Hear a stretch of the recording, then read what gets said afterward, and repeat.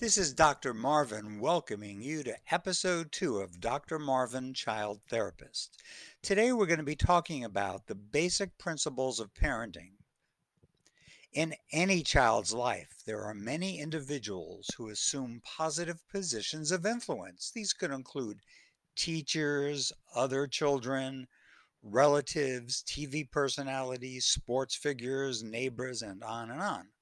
Although you may not be able to control all of these areas of influence, our podcast will help you take control over those aspects of your child's life over which you can have impact and responsibility.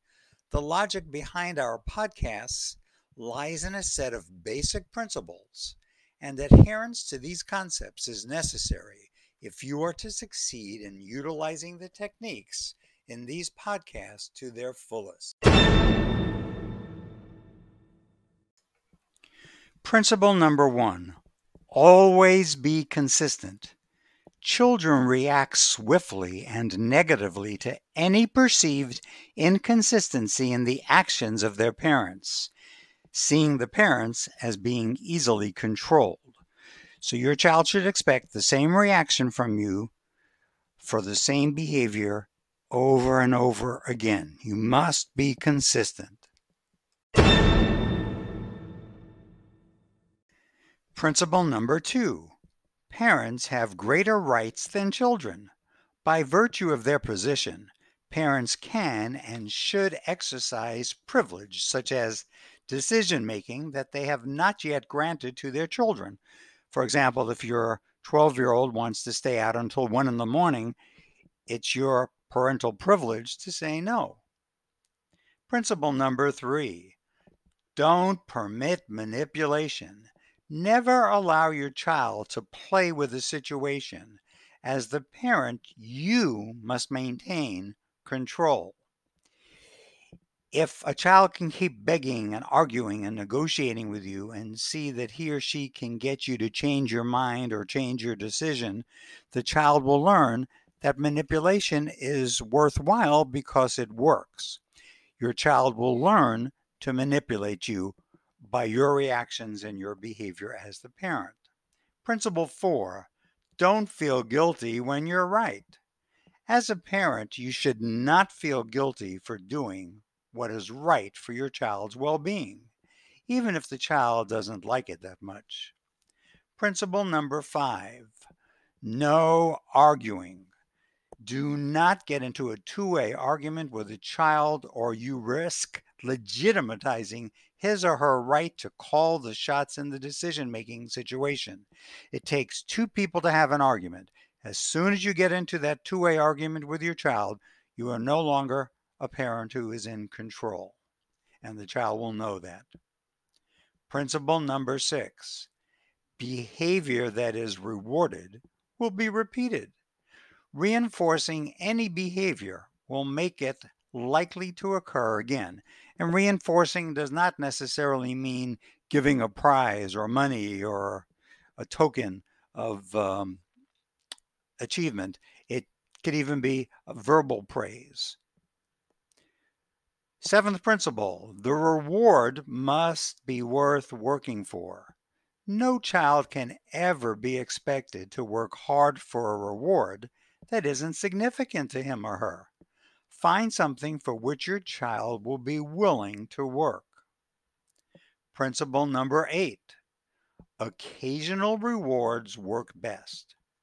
Rewarding an appropriate behavior every time that it occurs means trouble the first time that the reward isn't given.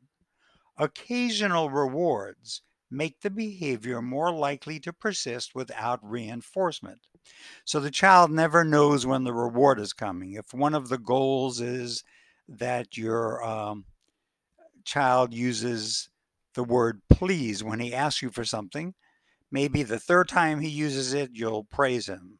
Then the 6th time, then the 2nd time. He never knows when it's coming. It's intermittent. 8th principle, behavior that is punished without anger will occur less frequently. Parents who can punish a child without anger will retain control while teaching the child to act appropriately. As soon as you get angry, the child is not going to perceive you as being in control of the household and as being the authority figure.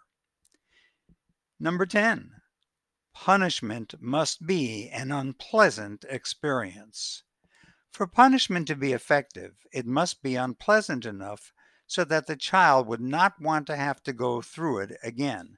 And we're not talking about physical punishment.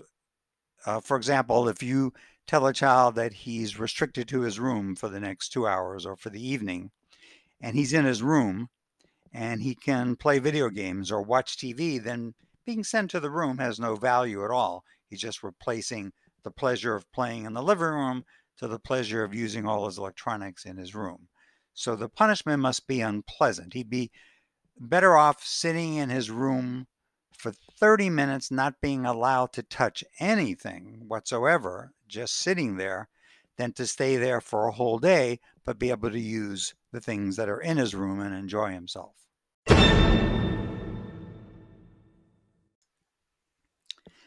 Parenting principle number 11. Past behavior is the best predictor of future behavior. You can gain a fairly good idea of what to expect in a situation by examining similar situations from the past. Your child's past behavior is the best way of predicting how he or she will handle a situation now. Principle 12. Anger isn't the loss of love. Help your child to understand that just because he has misbehaved does not mean that you will be angry with him or that you'll reject him as a human being and as a person. That the specific thing he did, and tell him or her what he did that was wrong, what the consequence will be, but it has no effect on how you feel about him or her as a human being or as a person. Principle 13. Educate whenever possible. Take every opportunity to explain to your child exactly what he or she did that was good or bad, what the consequences will be, and, if improvement is needed, what he or she should do the next time a similar situation arises. Principle 14. Accent the positive. When your child has done something well, don't hesitate to reinforce that behavior so that it'll occur again. When your child does something well or appropriate, make a big deal over it. Principle 15. Don't be intimidated by your child's anger. When you try to help your child to change his behavior, he may react at first with anger and resistance. It is important that you stick to your guns so that he or she will eventually see that he has no choice but to change. Again, do not be intimidated by your child's reaction or anger. Parenting principle number 16. You are always a model for your child. As your child observes the way in which you act, he or she will pick up your behavior and your reactions. You must always be aware of the example that you as the parent are setting. Principle number 17. Adolescents should not be treated like children. Expecting a teenager to react to the same strategies that work with younger children is unrealistic. Be ready to change your techniques as your child matures. Principle number 18. Attention-seeking behavior should never get attention.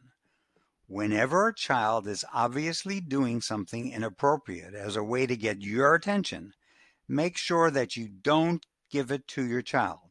Do not let your child actually get attention for behavior that he or she is using to get attention.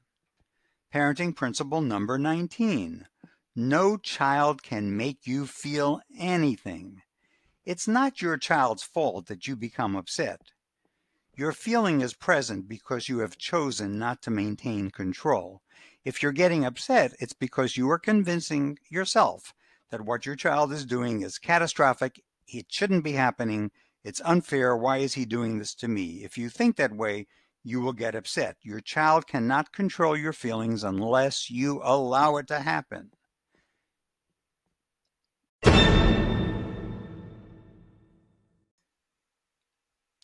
And finally, parenting principle number 20.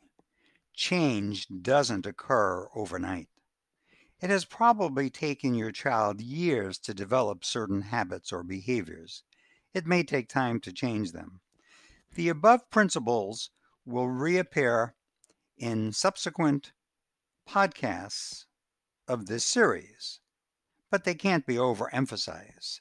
Since repetition is an effective learning strategy, we have found it helpful in our workshops, in our counseling with parents, to repeat basic principles and expand on them as time goes along.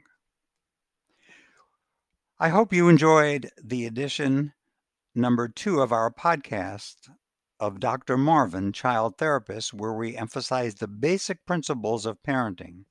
In subsequent podcasts, we'll go into specific strategies and techniques, such as how to teach your child to follow directions on the first request, and more.